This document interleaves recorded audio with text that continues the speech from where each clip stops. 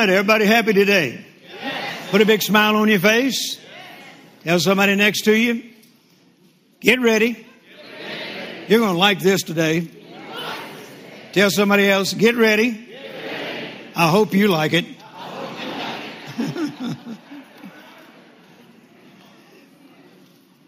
You don't even know what I'm going to say yet. Let's open our Bibles once again to the 10th chapter of Mark. The 10th chapter of Mark. And as you know, since October, I have been sharing with you the prophetic word that the Lord has given me. It's up on the screen right now. I say it's on the screen right now. 2023, the year of the maximum, the highest level attainable. How many of you are going for that? Praise God. Hallelujah. That's the reason why, once again, we always, after we receive the prophetic word, that we give all of you a little bookmark like this, write the vision, make it plain, keep it before you, so that it motivates you, so that it helps you to stay focused and single-minded. So if you haven't picked up one yet, I'm sure there's still some back in the book room. Go back and get one and take it home with you. And by the way, let me give you this report just before we start on the message here. Last Sunday night, you remember we talked about, gave you a report. I called it State of the Ministry Address, talking about the new auditorium and the new facilities that are being built. And we showed you that there are two buildings that are already finished, and we're about to start the third one, and I think we have a photo of it. This will be the storage facility for the church over on the new property. And so we got to get that built so that everything that is coming out of the old storage can go into that storage. And so it'll get started here in the next week or two. And we received a special offering to go toward the construction of that building last Sunday night. And let me give you this report. You gave $127,672. Amen. Praise God. And then a pastor that's part of our ministerial association who was in town came out to the office Thursday night. I met with him, he and his wife. And they are in a new building program, so they wanted to get involved in ours and sow a seed. And they added $40,000 to it. So that's $167,672 to go toward the construction of this building. That's going to take a little more than that. And we believe it's all going to come in, praise God. Amen. So just stay in faith with us and let's get things built around here. Amen. Praise God. Now, the good thing is we don't have to move from this facility until we get the other one built. Okay? And then when we get the other one built, we'll put up this property for sale and continue to go forward. Praise God. Amen. All right, Mark chapter 10. This is the foundation scriptures that the Lord gave me back in October regarding the prophetic word for the maximum and the highest level attainable. Now let's not read all of it since we've already done that in some of the previous services, but let's just go down to verse 28.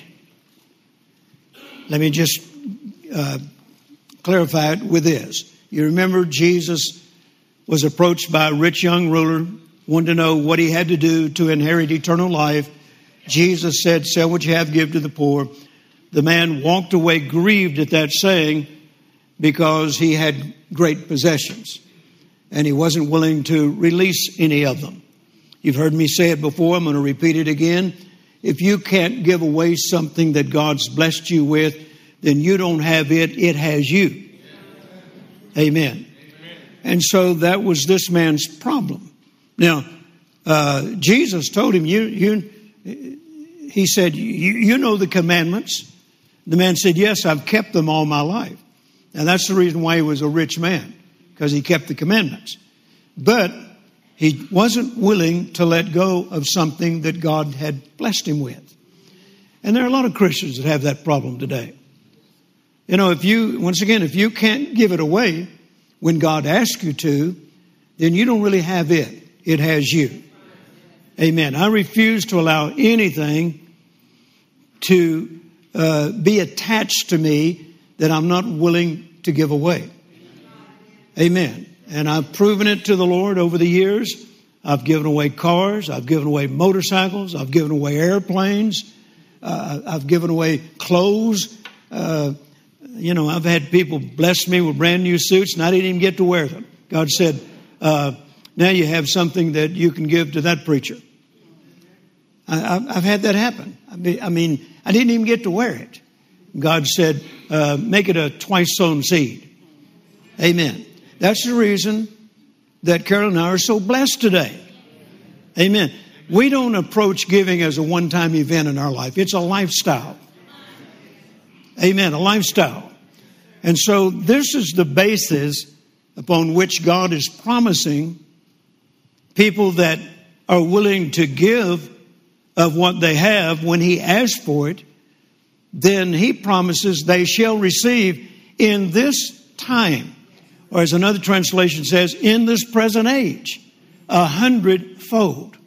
Now, some translations use the phrase 100 times. But I find a lot of Christians struggle with that. And so the Lord taught me years ago, instead of saying 100-fold, even though I know that it works because it's worked for me many times. Okay? But He said, in teaching it, just tell people to think of it in these terms. 100-fold is symbolic of maximum and the highest level attainable. So say that with me. The maximum and the highest level attainable. Now that's what Jesus is promising you in this life. The maximum and the highest level attainable. Now, let's look at verse 28. Peter began to say unto him, Lo, we have left all and have followed thee. And Jesus answered and saith, Verily I say unto you, there is no man that hath left all. And he went on to explain some things there. And then verse 30 says, But he shall receive. In other words, he's saying, there's not anyone who's been willing to leave all who shall not receive. No one in God's kingdom, in God's way of doing things, has been willing to give all that He asks you to give without a return. Amen. Well, you know people who didn't stand for it. You were about to say, I know people who haven't received a return on their giving. No, you know people who didn't stand for it. Okay, I'll try this side of the auditorium.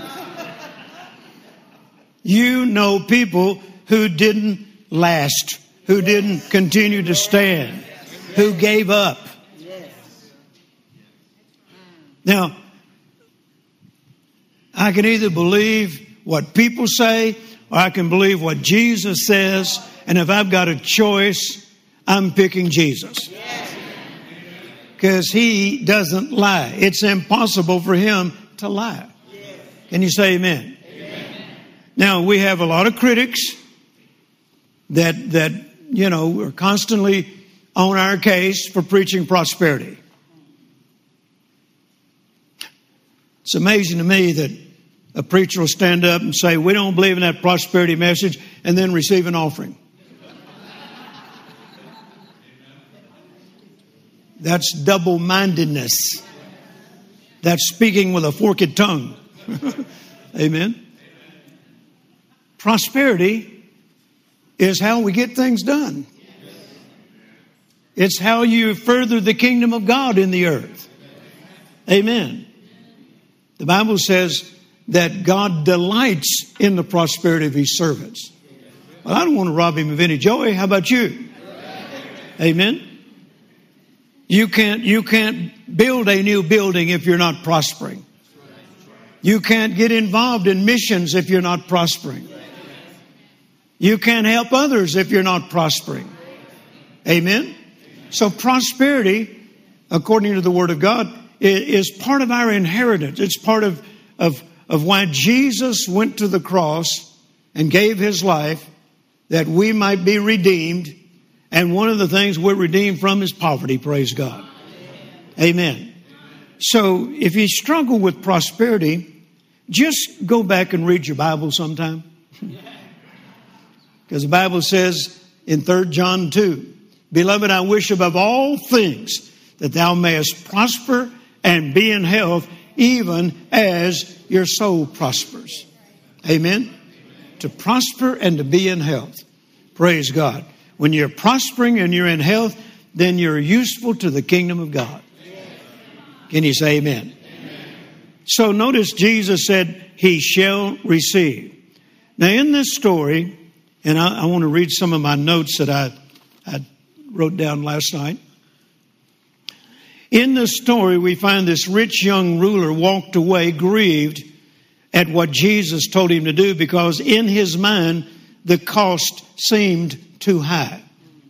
He wasn't willing to surrender his life fully and completely. At this point, Jesus reveals to His disciples that those who are willing to make this kind of commitment will eventually receive back far more than they were willing to give. You could say that the theme of this story is the gain of giving all. The gain of giving all. No wonder when Peter heard these words, he responded by saying, and I'm paraphrasing, we've done that. We've done what you just asked this rich young ruler to do. We've done that. And Jesus responded with, you shall receive back a whole lot more, I'm paraphrasing, than you were willing to give. Amen. Tremendously more than you were willing to give. The Passion Translation adds this, Jesus said to him, I assure you. I assure you. Now you have God's assurance that if you're willing to make the commitment that everything you have is at God's disposal if He so desires, if He asks for it. Amen. Carol and I have been living this way. Next month will be 54 years. Amen. And we can say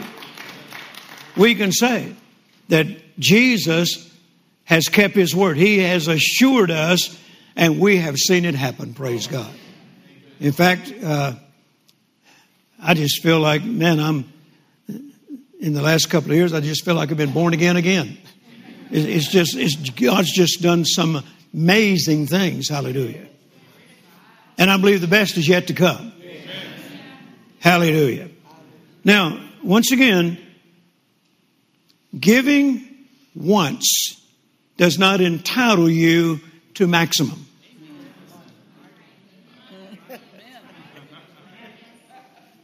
We're talking about lifestyle here. When Jesus used the phrase, or when Peter used the phrase and then Jesus repeated it, we have left all. That's talking about a deep commitment to walk away from everything if God so desires. He's not asking everybody to leave their father, leave their mother, leave their brother, leave their sister, leave their wife, leave their house. He may require that from some people, but He doesn't require that from everybody. Amen. Amen. Now, He asked Abraham to do that, but you have to understand the culture back then. God didn't, when I made Jesus Lord of my life, He didn't say, now, leave Carolyn. She would have said, you must have heard somebody else. That wasn't God talking. He didn't ask me to leave my wife. He didn't ask me, both my daughters were very young at the time. I came to the Lord in 69. Jerry Ann was born in 68. Terry was born in 69. He didn't say, walk away from your family. He didn't even tell me, leave your house. He didn't even tell me to leave or give up my business. I did that on my own.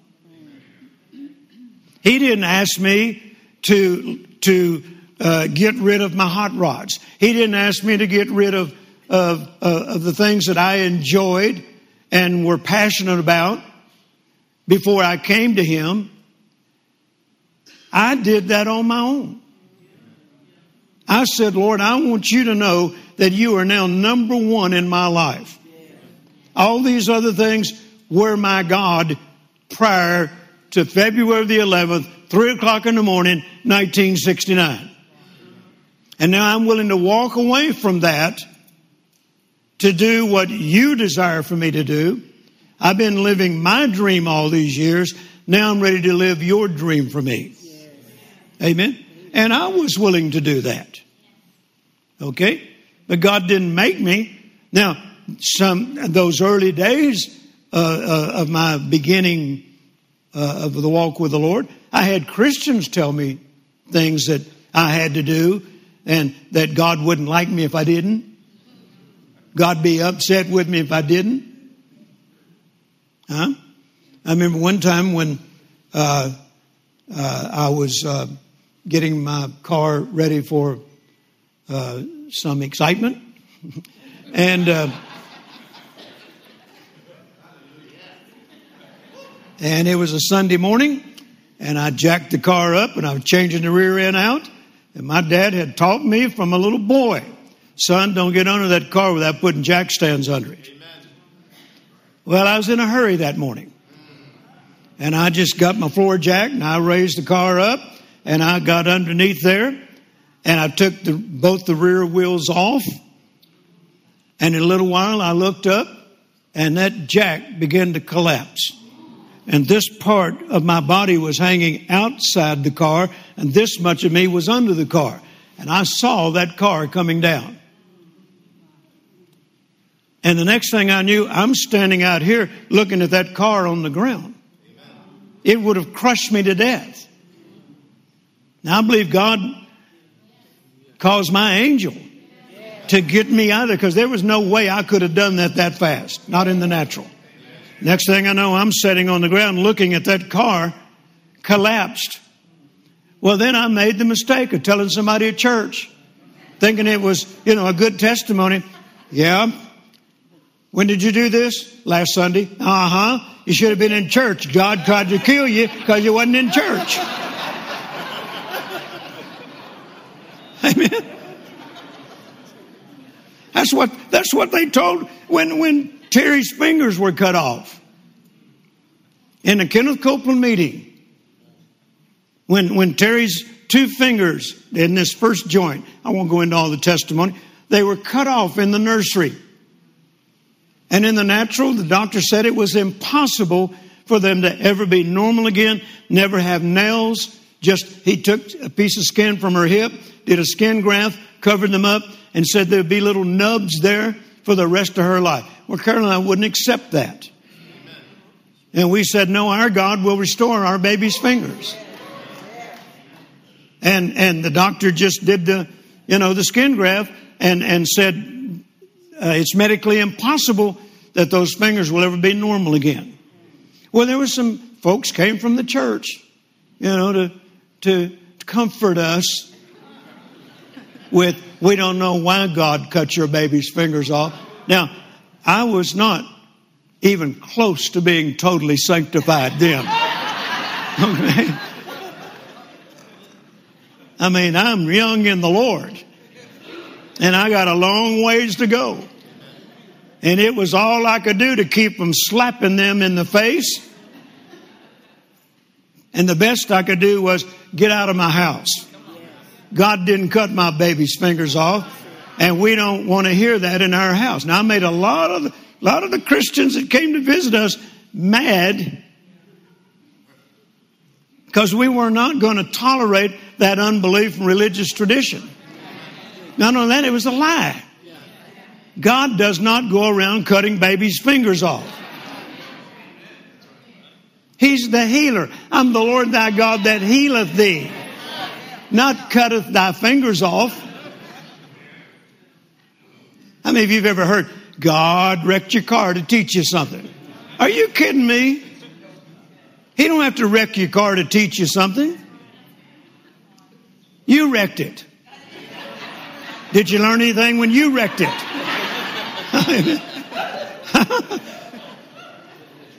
My Bible says the Holy Ghost is the teacher of the church. If car wrecks and sickness and disease is the teacher of the church, then that makes the devil the teacher of the church. And he's not. The Holy Spirit is. Jesus said, when I send the Holy Spirit, He will lead and guide you into all truth. Can you say amen? So sometimes you just have to learn to turn a deaf ear to some people. And I'm talking about some Christians. Amen. So God is promising those who make a commitment, a lifelong commitment. You know, we've had critics that say, well, those prosperity preachers go around saying if people will give $100, God will give them 1,000 back.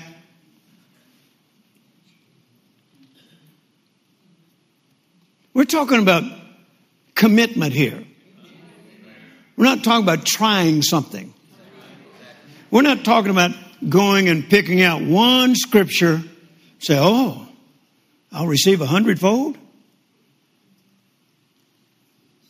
And you are living far from a godly life, and you just have need of money, and you pick out one scripture and say, oh, if I give, I'm promised 100-fold.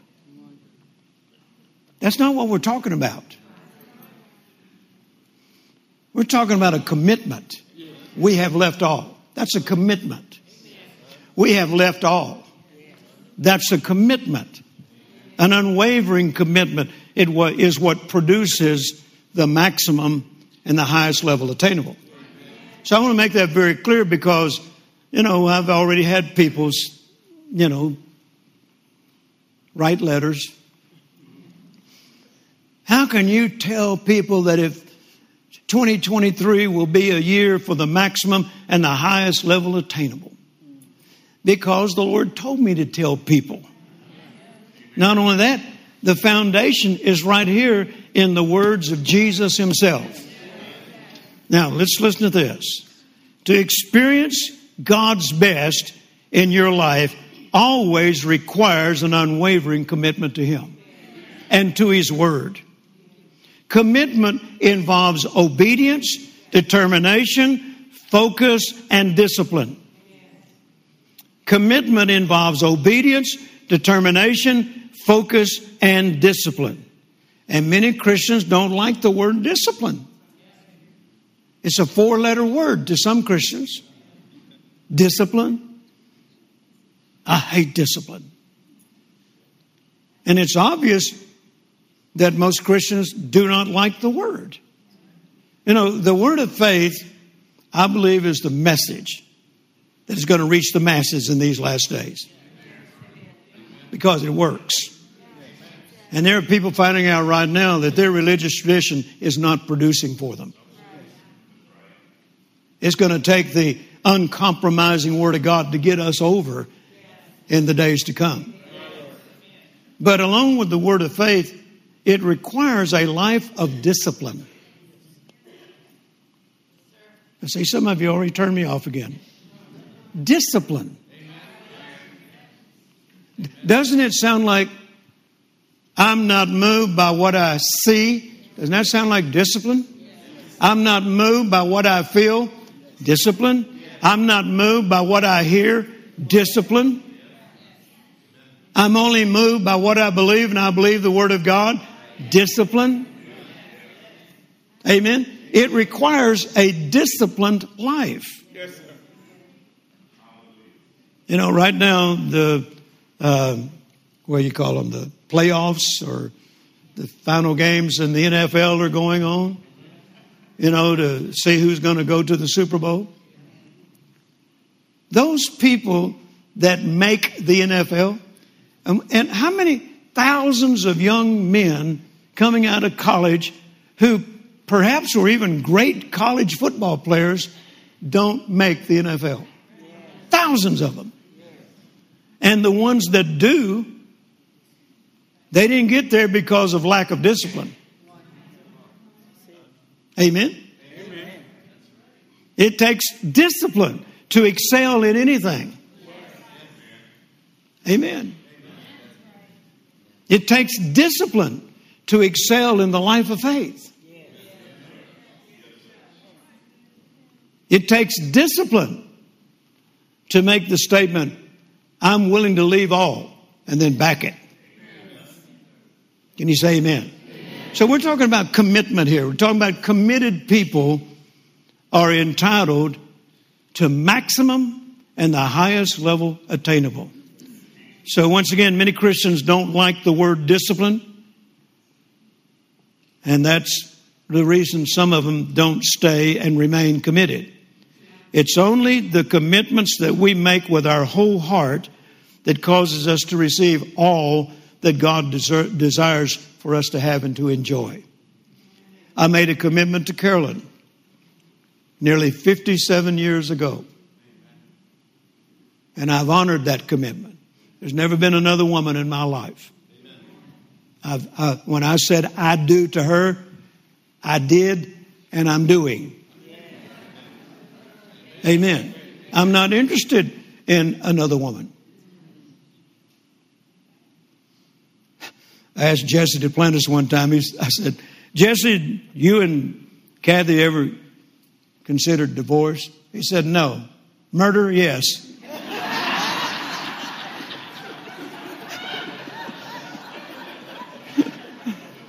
Only Jesse.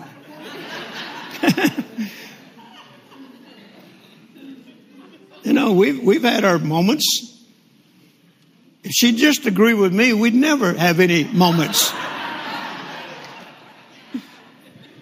But no. But we didn't fall out of love with each other. Amen. So we've kept that commitment that we made July the 15th, 1966, almost 57 years ago. And because of it, we're living a good life. Together, hallelujah. Glory to God.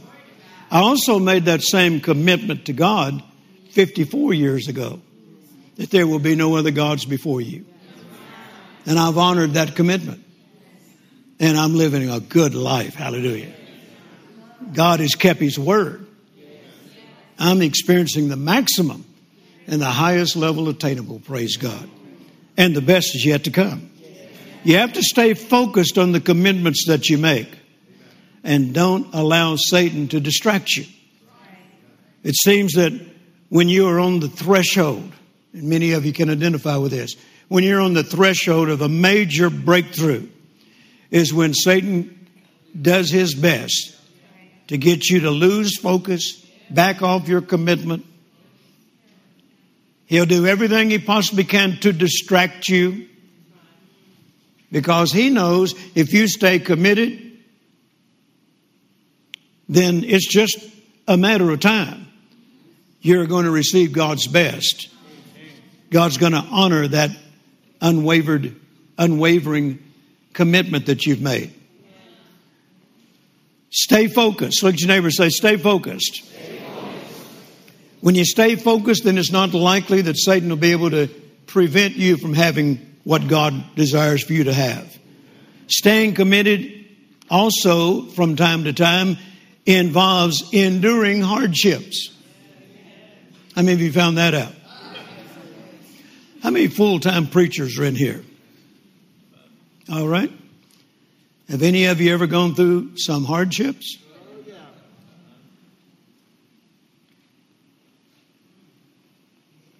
I won't ask for a show of hands, but has anyone else ever been through hardships? Has anyone ever been tempted to quit, give up, back down, say it's not worth it? We all have those experiences from time to time. And that's just Satan's way to try to get you out of position to experience God's best. And if you're struggling with that right now, then I want to encourage you, hang in there, because you've almost got this thing won. When Satan is doing his best day and night, waking you up in the middle of the night, telling you it's not going to work, it's not going to work, it's not going to work, you're a fool for believing it, then that indicates you've got him right where you want him. He's about to fall, he's about to collapse, and you are going to have your breakthrough, praise God. Can you say amen? Amen. So stay committed, even though it may mean enduring some hardships from time to time. Following the Lord and obeying His word is the most rewarding commitment that you will ever make. That's what Jesus is endeavoring to tell His disciples here in the 10th chapter of Mark. He shall receive 100-fold, the maximum. The maximum belongs to committed believers. The highest level attainable belongs to committed believers. Now I ask you this, are you one of them? Yes. I said, are you one of them? Yes. All right. Now another question I want to ask you is this. Do you love God above all else? Yes. Is everything you have available to Him? Yes. Don't answer that too quickly. He may talk to you about it on the way home.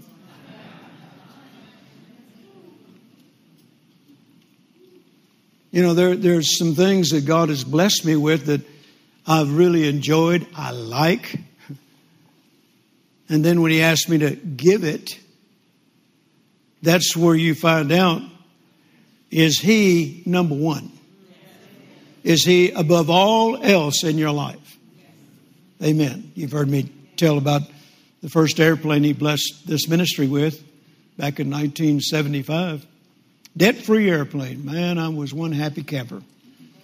God proved to me He could do what men said couldn't be done.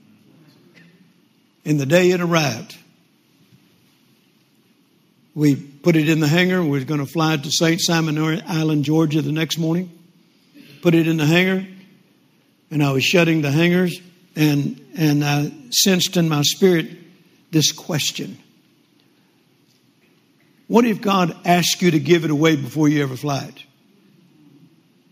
I shut the door real quick, got in my car and started home. Then I told Carolyn and the girls, I said, no, we got to go back. She said, why? I said, well, we got to do something. So we went back to the airport, opened the hangar. We laid our hands on the nose of that airplane. And said, God, if we never get to fly this plane, it was a joy watching you do the impossible. And if you tell me to give it away even before I get to fly it tomorrow, I'd never flown it. Not yet. And if you tell me to give it away tonight, I will do it without reservation and without hesitation. And I'll never forget what He said. I commend you for that, son. Enjoy it for now. I shut the door real quick and went home. And I got to enjoy that plane for, I don't know, maybe less than 2 years, something like that. And there were two ministers, friends of mine, that were both going through some really trying financial challenges. And the Lord said, sell the airplane, divide the money between both of those ministries, and you'll save two ministries.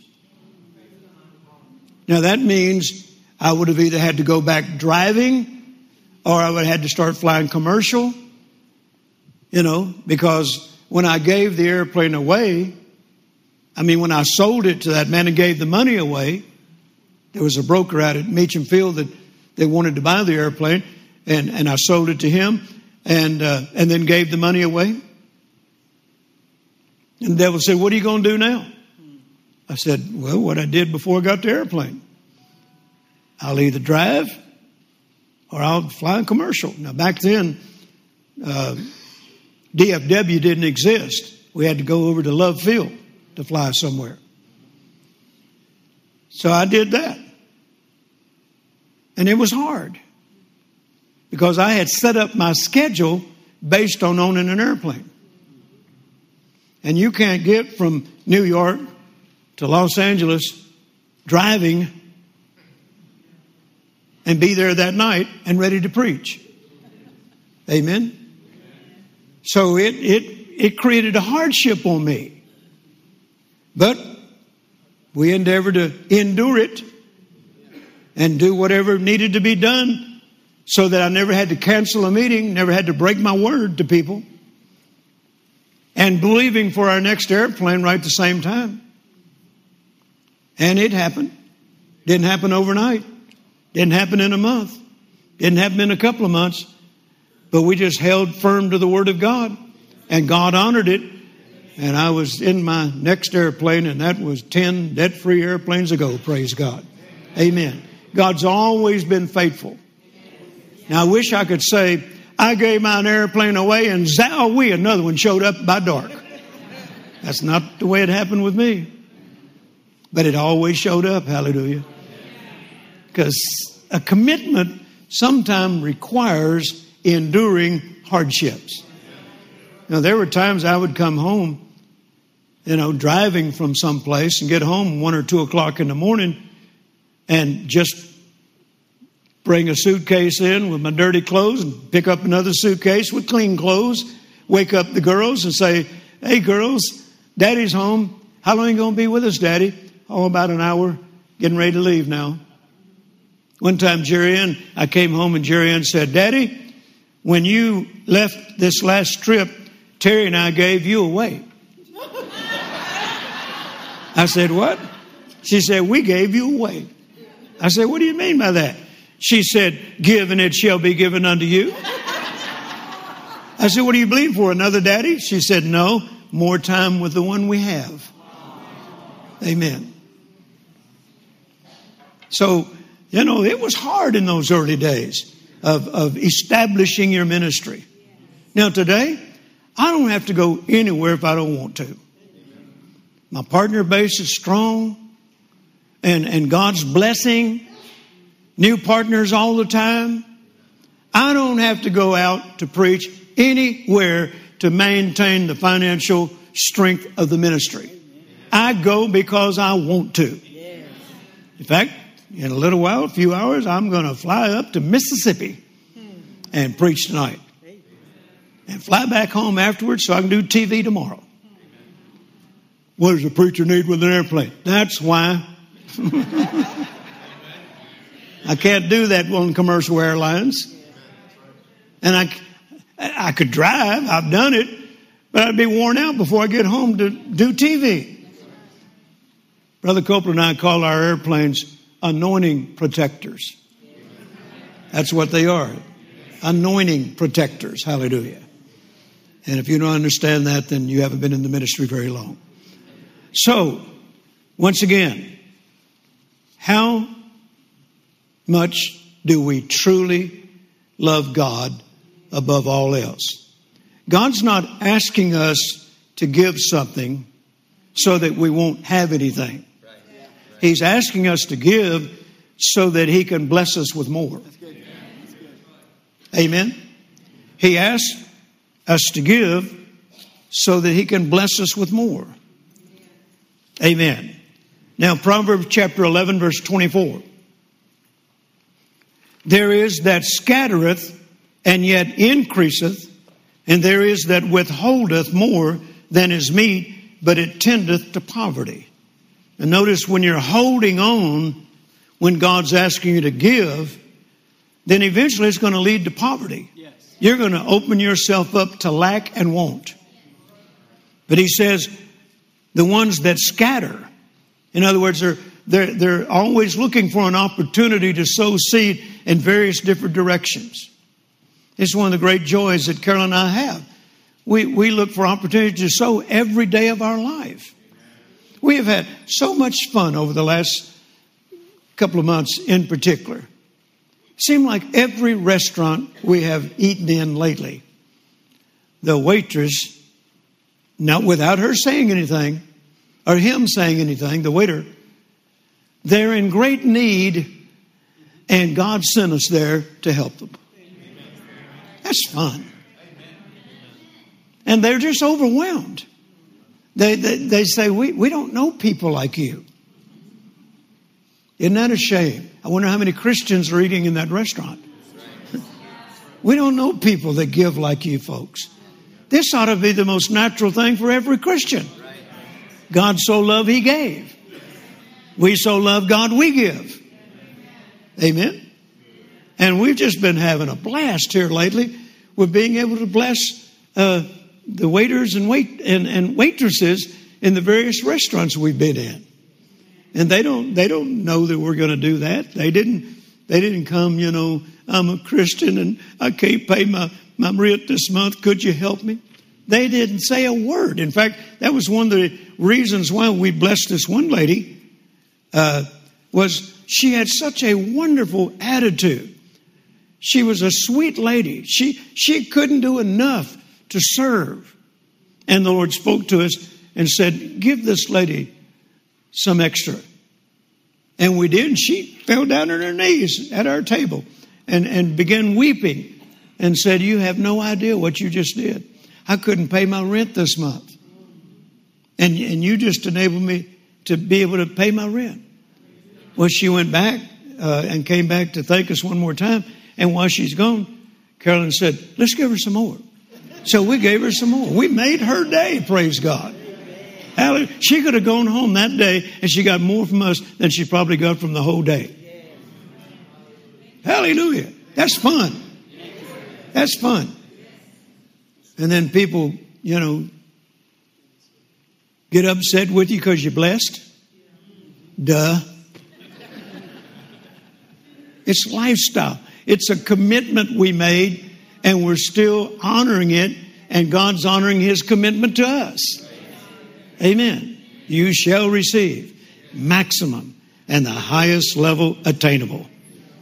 The Passion Translation says for Proverbs 11:24, generosity brings prosperity, but withholding brings poverty.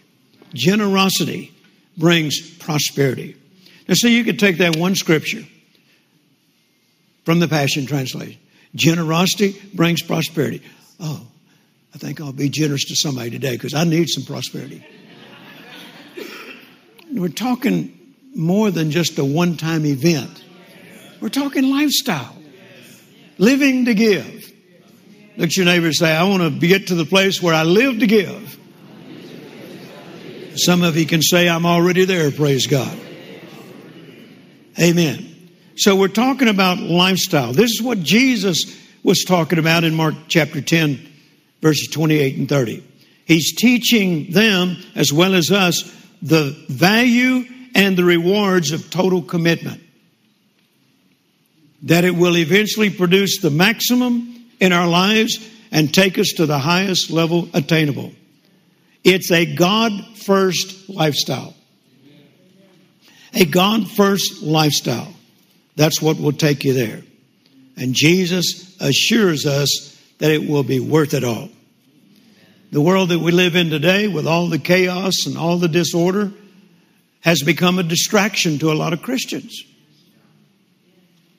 I'm talking about Christians that had made a commitment, God first. Anything He asks of me, I'm willing to give. But the condition that the world is in has distracted them, and they begin to back away from that commitment. Folks, this is not the time to back away from that commitment. This is the time to get in it as deep as you possibly can. Amen? But I can't afford to give. No, the truth is you can't afford not to. Don't stop giving because of the circumstances. Well, I can't give what I used to give. Well, that may be true temporarily, but don't stop giving entirely. I heard. Well, I can't think of his name now, but anyway, I heard him say one time, another preacher, every time God receives an offering, Mike Murdoch, every time God receives an offering, He's giving you another opportunity to increase. Amen. And it's amazing how some Christians frown when it's offering time. Not in this church, but you in some places, it's like Pulling teeth. Okay, moving right along. God expects more from us than a half-hearted commitment. He said in the Old Testament, he said, if you think it's better to serve other gods, then go for it. I'm paraphrasing. If you think I'm asking too much of you and you'd rather go serve other gods, then go for it. He's saying, I will not accept a divided heart.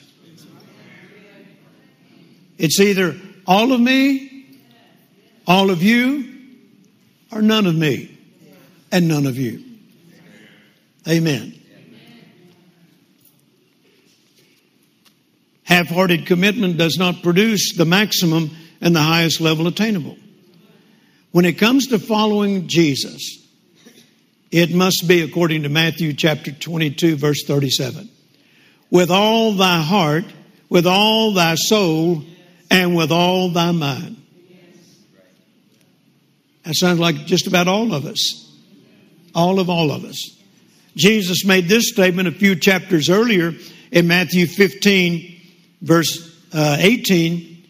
The people draweth nigh unto me with their mouth and honoreth me with their lips, but their heart is far from me. The Passion Translation says, their hearts are so very distant from me. Verse 9 says, from the Passion, they pretend to worship me, but their worship is nothing more than empty traditions of men. So take a good look at your walk today. Have you drawn back from your original commitment? If so, then it's time to stir yourself up. You know, Carolyn said to me not too long ago, and I guess I need to do it, because Carolyn said I needed to.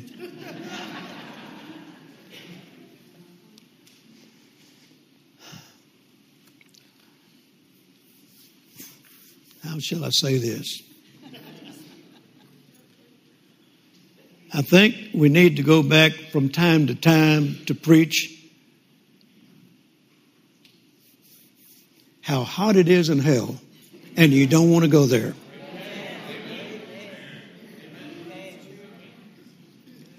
And we need to go back and preach sometimes the wages of sin is death. And we need to go back and preach sometimes. Well, you get the point. Christians have become so lackadaisical today. They don't, and I'm using this word loosely, they don't fear the consequences. They're just sailing along. What will be, will be. And then we've got a lot of preachers to thank for this, with a distorted message on grace, and they think they can just do anything, live any way they want to live, and grace covers it all. That's not Paul's revelation of grace. In fact, this was the man that grace was first revealed to, and he says in the book of Romans, shall we continue to sin?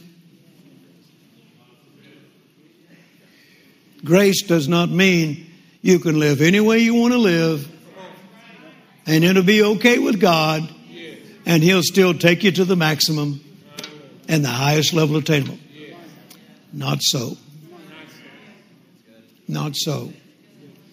So I don't know, one day we'll come in here and provide you all with a water hose because it's going to get hot.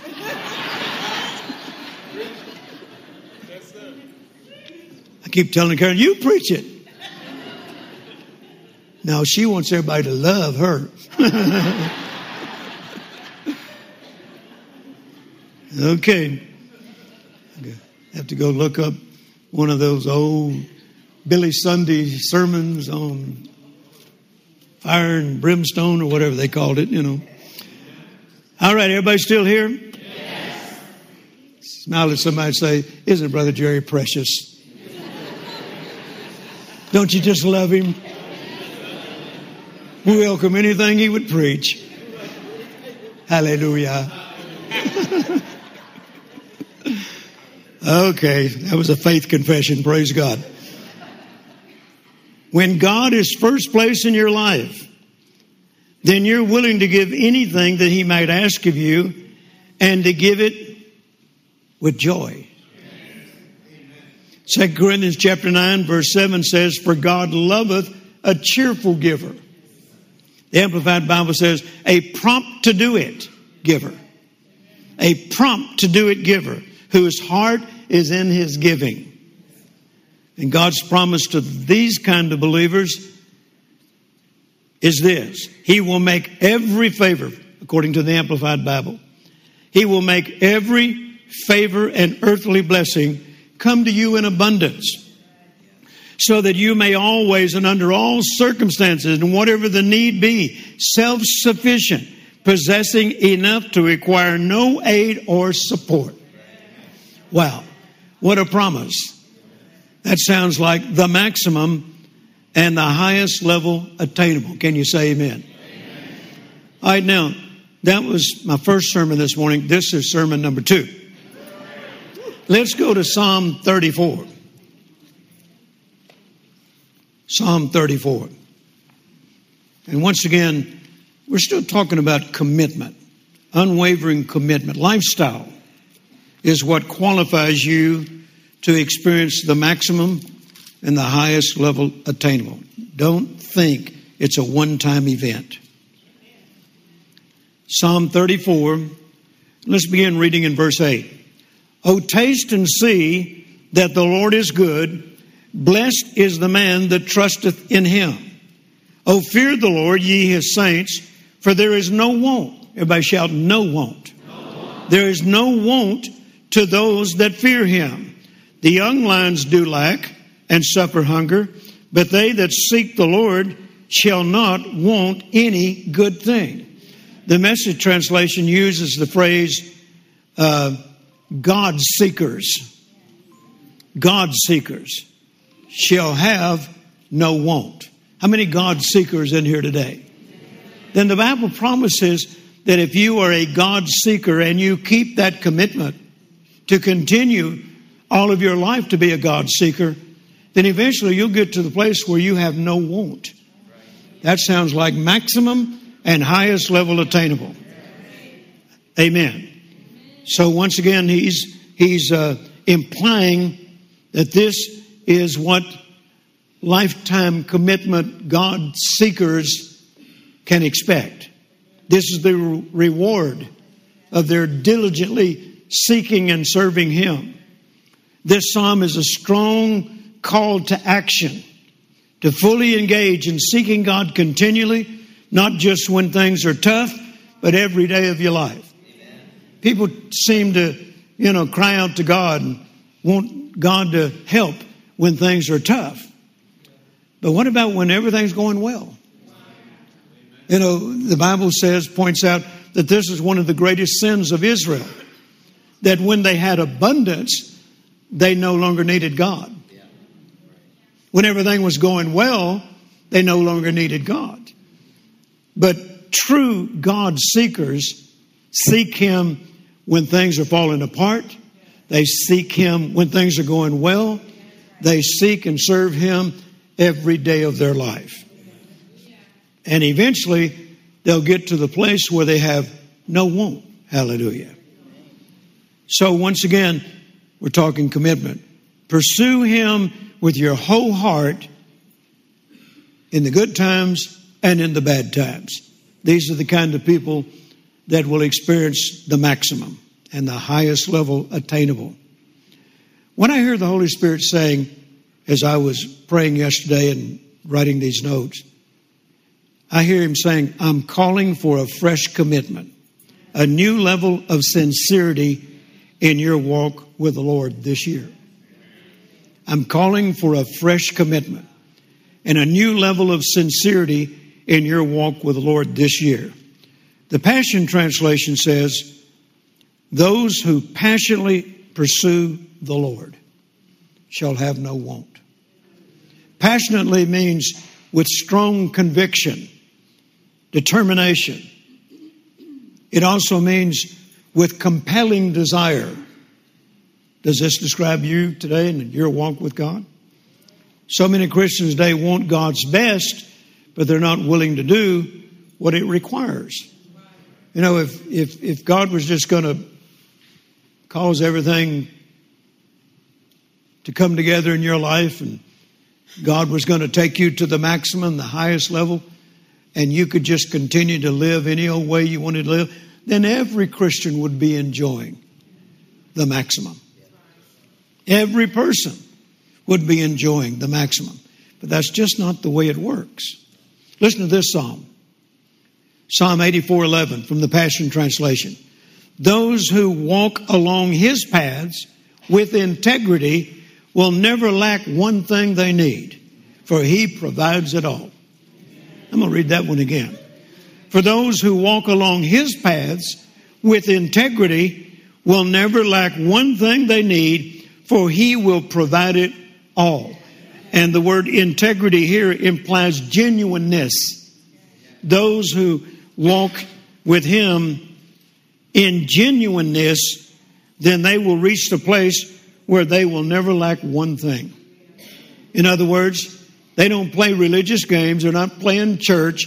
They're sincere, and they do it out of their love for God, and they do it out of respect and gratefulness for what he's done for them. Can anybody in here say the Lord's been good to me? Then doesn't he deserve our all? Anything that he might ask of us? Amen. Psalm 92, verses 1 through 2. The Passion Translation says, it's so enjoyable to come before you with uncontainable praises spilling from our hearts. How we love to sing our praises over and over to you, to the matchless God, high and exalted over all. At each and every sunrise, we will be thanking you for your kindness and your love. As the sun sets all through the night, we will keep proclaiming you are so faithful. Hallelujah. That's a God seeker. That's a God pleaser. Amen. That's a person who's made a firm, unwavering commitment. Hallelujah. And that's the kind of person he's going to take to the maximum. Here's another great promise. Psalm 112, verse 1 from the Passion Translation. Everyone who loves the Lord and delights in him, listen to this, will be blessed beyond expectation. Will be blessed beyond expectation. Doesn't that sound like the maximum? Doesn't that sound like the highest level attainable? So my question at this point is, will this prophetic word come to pass in your life this year? Do you qualify? Are you one of the people like we have been reading about in the Word of God, who are deeply committed, who are passionate, who are unwavering, who are not looking for an opportunity to quit? Are you one of those people? Then if so, you are going to have a fabulous 2023. God's going to take you to the maximum, and you're going to experience the highest level attainable. And I think you ought to go ahead and give him your best shout in advance. Amen. So, do you qualify? Joshua once said to the people of his day in Joshua 24:14, now therefore fear the Lord and serve him in sincerity and in truth. The Message translation says, and with total commitment. With total commitment. Here's some good advice from the Apostle Paul. He says that we should, according to Romans chapter 12, verse 11, be fervent in spirit, serving the Lord. The word fervent means earnest, in pursuit, zealous, intent.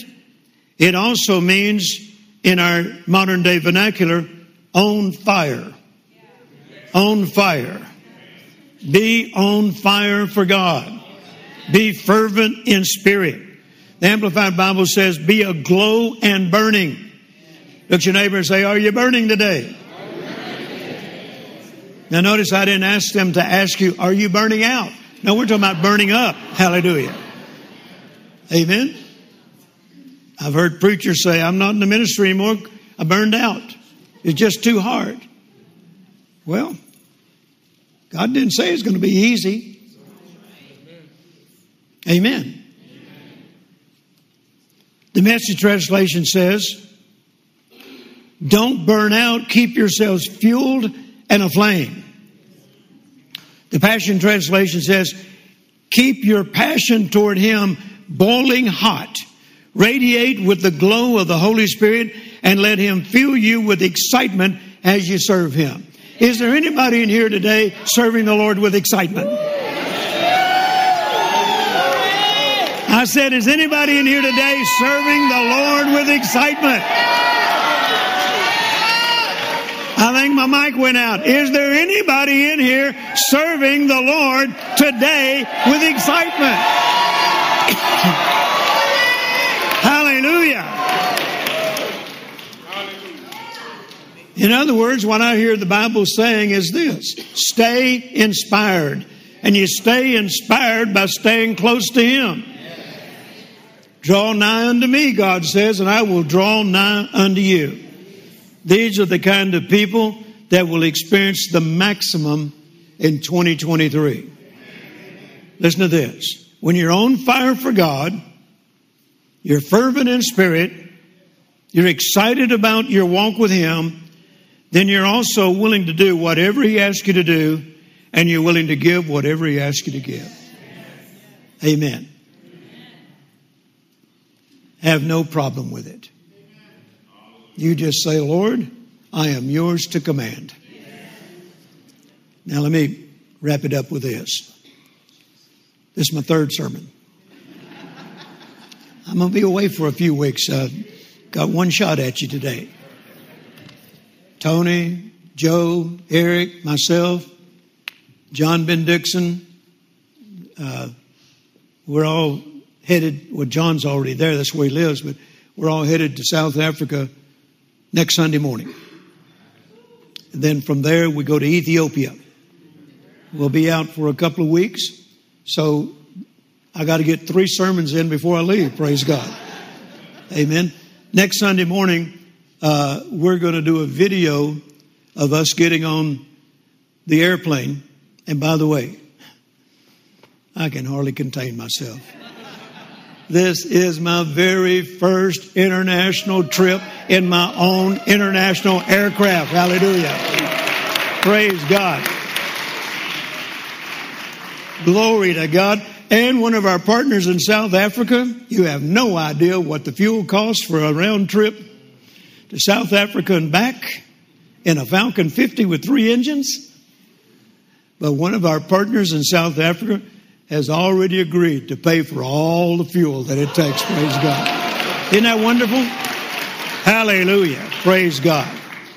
Now, in Genesis chapter 2 and in verse 7, it says, and the Lord formed man of the dust of the ground and breathed into his nostrils the breath of life, and man became a living soul, as the Amplified says, a living being. Breathed here is symbolic of giving inspiration. And it means arouse to life. That's what inspired means, to arouse to life. God wants, and it's evident from the very beginning, when He breathed the breath of life into man's nostrils, that He wanted to be man's inspiration. He wanted to be the reason why man would arouse to life. Okay? Now, you could say that God's first act toward man after creating him was to inspire him and to influence him. To inspire him and to influence him. In the literal Hebrew, it means influence from God. When God breathed the breath of life into him, in the Hebrew it means influence from God. So once again, you could say that God's first act toward man after creating him was to inspire him and to influence him. And that was his will in the beginning, and it's still his will to this day. God wants to be our inspiration. God wants to be our influence. He's always wanted to be the main source of our inspiration and influence. I like being inspired by God. I like being influenced by God. It's the dictionary says that to inspire means to communicate divine instruction. To communicate divine instruction. It also says to influence is to move on or to direct by an unseen power. And obviously to the believer, that unseen power comes from God through the Holy Spirit. John 16:23, Jesus said, "Howbeit, when he, the Spirit of truth, is come, he will guide you into all truth, and he will show you things to come." So notice, way past Genesis, now we're up to John, and a lot of time has passed, and Jesus is talking about his desire for man to still be influenced by God through the Holy Spirit. Can you say amen? Amen. We're on a path today. Each and every one of us are on a path today because we were influenced by somebody to take that path. Growing up, my first influencer, is that a word? My first influencer was my father, my dad. I loved my dad. And I wanted to be everything he was. I wanted to do everything he did. I wanted him to teach me everything he knew. I had a father and I had a dad, but my father and my dad, which were one and the same, was also my best friend. I wished every boy could have had a dad like mine. In fact, most of my classmates wished they had my dad as their dad because he was just a joy to be with. He loved being with all of us guys. We loved being with him. But he was my primary influence as a little boy. I remember when I was about 6 years old, 7 years old, possibly. I walked in his bedroom one day, one early evening, and he was putting on a baseball uniform. He played softball for the team company that he worked for, Howard Crumley Chevrolet. He put on that uniform. I'm standing there looking at him. Of course, I thought my dad was the biggest person and the strongest person in the world, you know, when you're a 6-year-old boy. I saw him put on that uniform. And I was just captivated. And I thought, one day I'm going to wear a uniform like that. I'm going to play baseball like my dad. And we'd go out to the game, and I'd get to carry his glove. And as soon as they left the dugout, I got to sit in the dugout with all the guys. And I'd hand my dad his glove, and he'd run out to the field. He played first base. I could hardly wait to get to be old enough to start Little League Baseball. I wish I'd have found the picture I looked for, but I couldn't find it, of me playing Little League Baseball. Me and my best friend, Kenny Hennard, who lived across the street from me. There's a picture of me and Kenny in our uniform. Very first Little League Baseball game. We're standing there out in my front yard. Kenny's up here, me down here. It was Little League. And I was little. I was the littlest one on the league. I hated it. But nevertheless, I'm in the Brookwood Indians baseball uniform. My first game. They put me in the outfield my first game. But then they found out I could pitch. And then they decided to make a pitcher out of me. And that's what I played all the way through my career playing baseball. I was fortunate to play all the way up to a farm league team that was sponsored by the Kansas City Royals. I didn't play very long, but got that high. Had ambitions to play, professional baseball, but never got that far. But my dad was my influence of wanting to play baseball. And my dad never missed a game I ever played. He told me the first game, son, I'll never miss a game you play. And that meant he had to take off work because we played sometimes in the afternoon, and my dad was always in the stands. I could hear him shouting louder than anybody else, strike him out, Bubba. Strike him out, Bubba. My mother got up one night. Dad and Mom both went to the game, every game. Mom didn't go to every one of them, but the night game she went to. And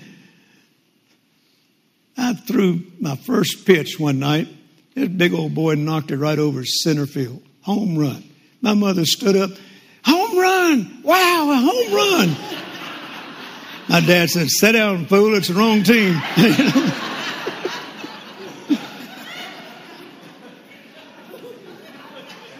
But then the other thing that Dad inspired me was my love for old cars, my love for fast cars, my love for hot rods, my love for motorcycles. That all came from being inspired by my dad. He influenced me all of my young life. Amen. And taught me how to work on them, how to build them, how to drive them.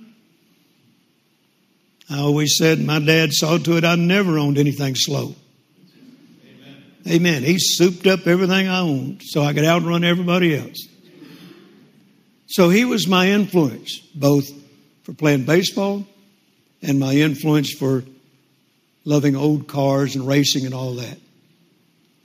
Eventually, I opened my own business, Jerry's Paint and Body Shop. And that's what I did. I learned the trade from my dad. And then come 1969, and a new influence came into my life. Not that I didn't love my dad anymore. Not that he still wasn't precious to me. He was. But he didn't know what this man knew who began to influence me. And that man was Kenneth Copeland. And he came to Shreveport in 1969 when I was running just as hard and fast as I could from God. Knew I had to call a God on my life, but didn't want to do it. And Kenneth Copeland was the man that God used to inspire and influence me to begin to follow God's dream for my life and give up the dream that I had developed for my life. And now all these years later, Brother Copeland and I have been preaching together. Next month, I'll enter into my 54th year of ministry. And he and I have been preaching together for 52 and a half of those years. And he's still inspiring me. He's still influencing me. Along with, later came the influence from Oral Roberts, Kenneth Hagin, T.L. Osborne. They were the four men that influenced me and shaped the ministry that I'm in today. Amen. So every one of us in here, on whatever path of life we're on, you're there because of somebody's influence. Your father, your mother, a relative, someone you got close to, they inspired you. And today, I'm privileged to know that I've inspired young ministers all over the world. They consider me as a spiritual father to them. That's not anything I set out to become.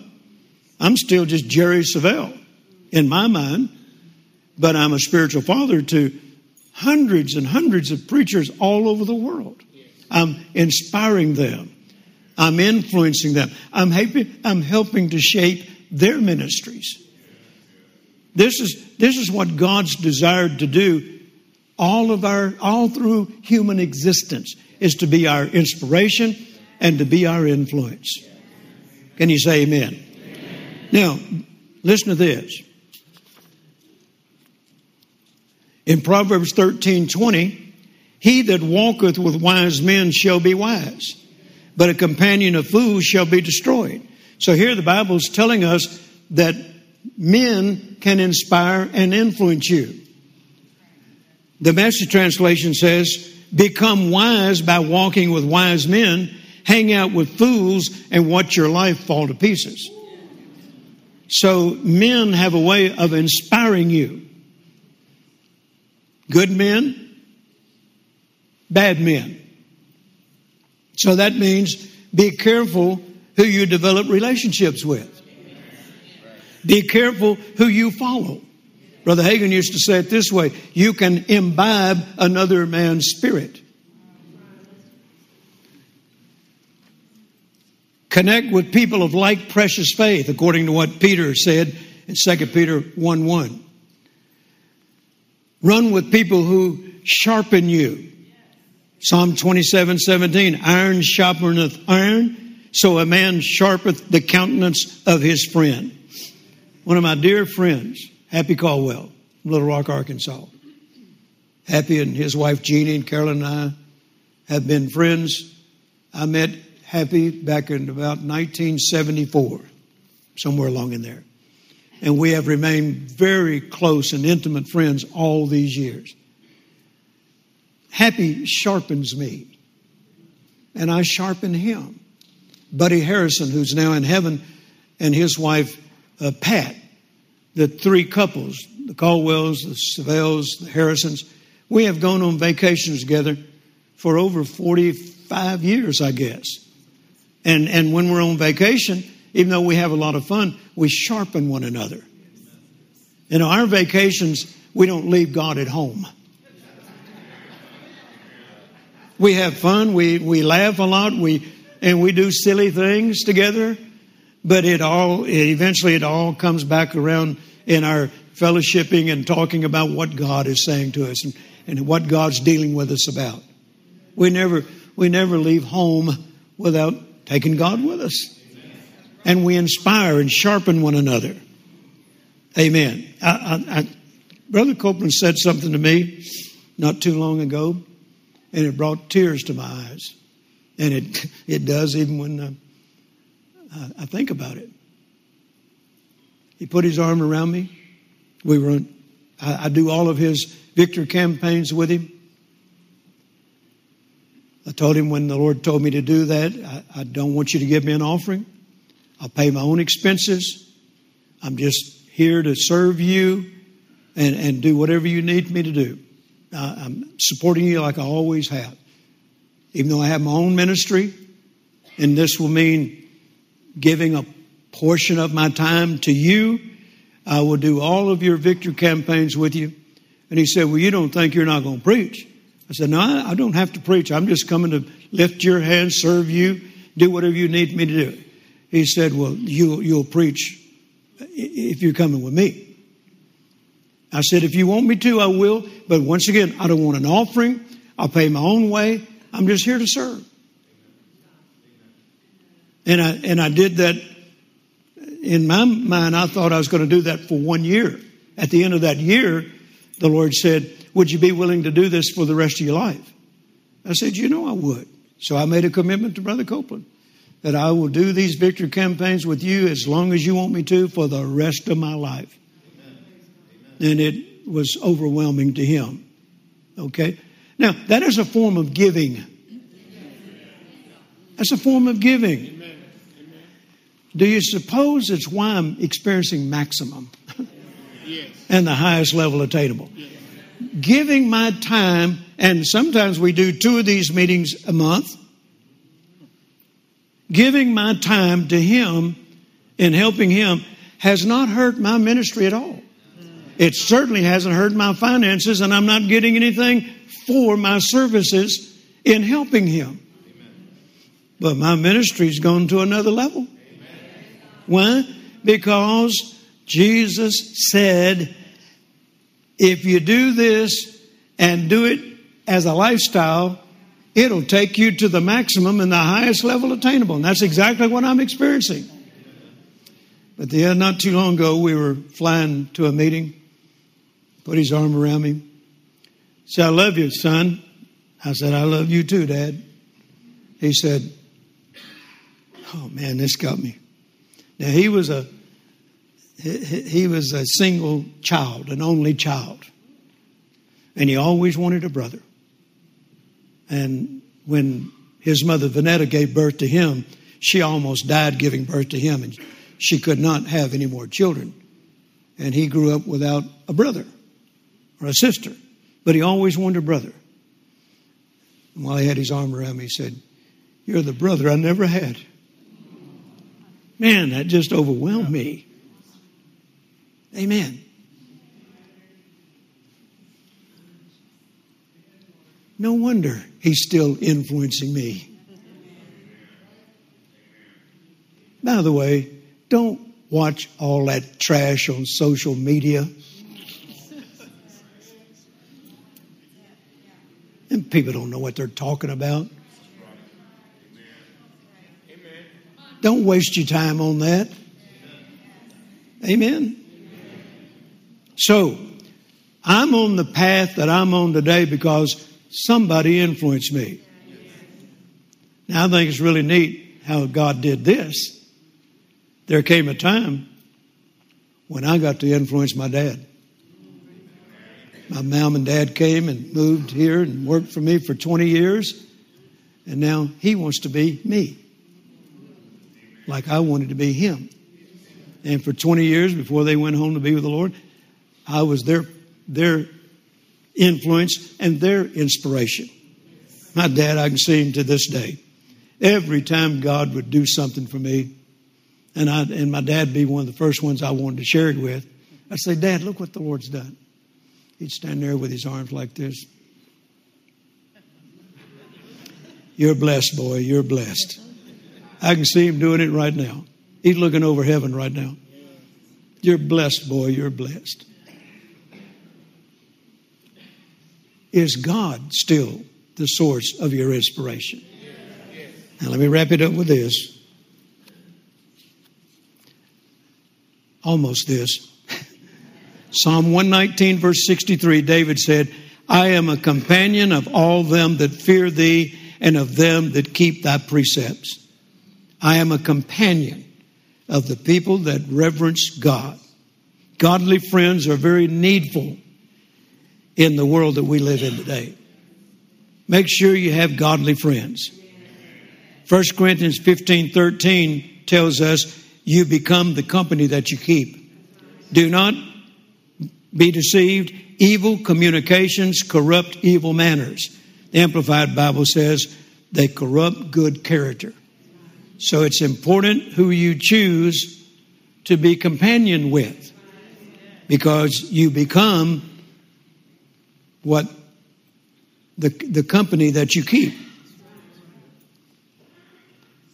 One preacher said, "Show me your friends and I'll show you your character."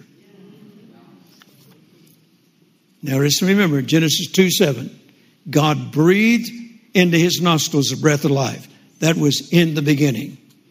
Listen to this in John chapter 10. Just before Jesus takes his place or position on the right hand of God, Jesus said to his disciples, "Peace be unto you.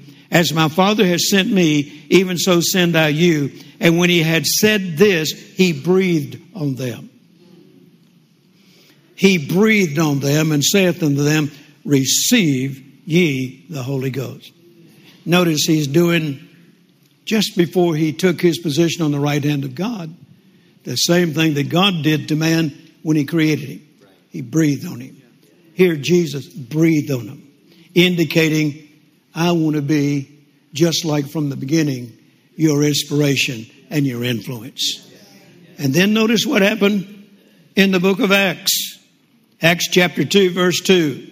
"And suddenly there came a sound from heaven as a rushing mighty wind."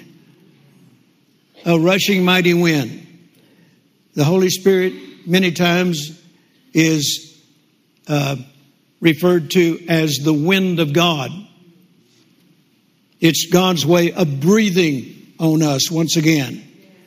He is breathing on us, and he's breathing on them in the book of Acts, signified that they would be inspired and influenced by God once again after they received the Holy Spirit.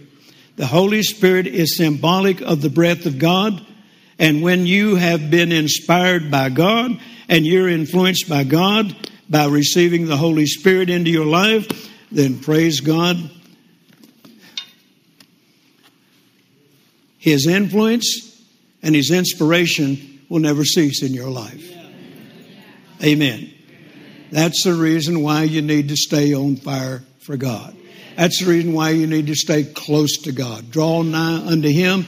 He will draw nigh unto you. And people like this are the ones who will be able to say, by the time this year is up, God has taken me to the maximum and He has caused me to experience the highest level attainable. Give the Lord a shout if you receive it. Amen. Hallelujah. Did you get something out of that this morning?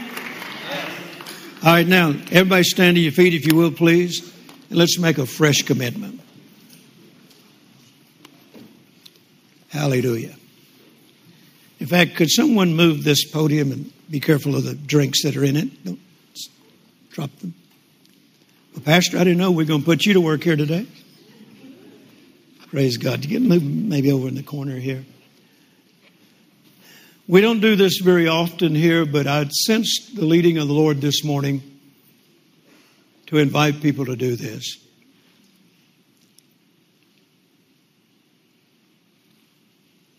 If the flame or the fire is not nearly as hot as it once was in your life, I want to invite you to come and let's just spend a few moments in prayer together and ask the Lord to breathe upon you again. Praise God. Don't want to embarrass anybody, but I want all of you to experience the maximum. I want everybody in here to be able to say, God has taken me to the highest level attainable. Amen. So this is not to embarrass anybody, but just be honest with yourself. If the fire and the flame is not presently where it might have once been, then come on up here for a moment. Let's just gather around. Let's pray. And everybody else, instead of just looking at them, stretch your hands out toward them. And let's all begin praying in the Holy Ghost. In the name of Jesus. Bless you, Lord. All of you that pray in the Spirit, go ahead and begin doing that right now. Come on, let's give some volume to it. Give some volume to it. Pray in the Spirit. Pray in the Holy Ghost. Hallelujah. Thank you, Father. In the mighty name of Jesus. Glory to God. Glory to God. No one's looking down on you. Everybody's rejoicing in this fresh commitment that you're making. Praise God. Hallelujah. Thank you, Father. Thank you, Father. Those of you that are up front, lift your hands right now, if you will, please. Continue praying in the Spirit. Hallelujah. Justin, would you start on that end? And Pastor Phil, would you come start on this end? And just lay your hands on them and ask the Lord to breathe new life into them again, to arouse them to life. Ask the Lord to cause the flame to rise up within them again in the name of Jesus. Lord, I lay my hands upon them in your precious name. I'm asking you to cause the flames to rise within them. Cause the fire to grow higher, burning brighter in the name of Jesus. May this be a moment of fresh commitment for each and every one of them in the mighty name of Jesus. Holy Ghost, breathe upon them. Inspire and influence them for the rest of their life in the mighty name of Jesus. Hallelujah. Come on, folks, let's continue to pray in the Holy Ghost. In the name of Jesus. Be inspired be refreshed in the Holy Ghost, in the name of Jesus.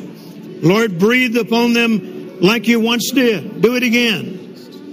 Arouse them to new life from this day forward, in the mighty name of Jesus. You said if they draw nigh to you, you will draw nigh to them. They're doing so, and we know that you will honor your word to them. In the mighty name of Jesus. Thank you, Father. Thank you, Father. Thank you, Father. In the name of Jesus. Be inspired by the Holy Spirit. May the flames and the fire of God rise up in you to new heights. May you burn and be aglow with the presence of God all the days of your life. In the name of Jesus. Thank you, Father. Thank you, Father. And Satan, in the name of Jesus, I decree these people are off limits to you. They're God's property, and you have no place in their life. In Jesus' name.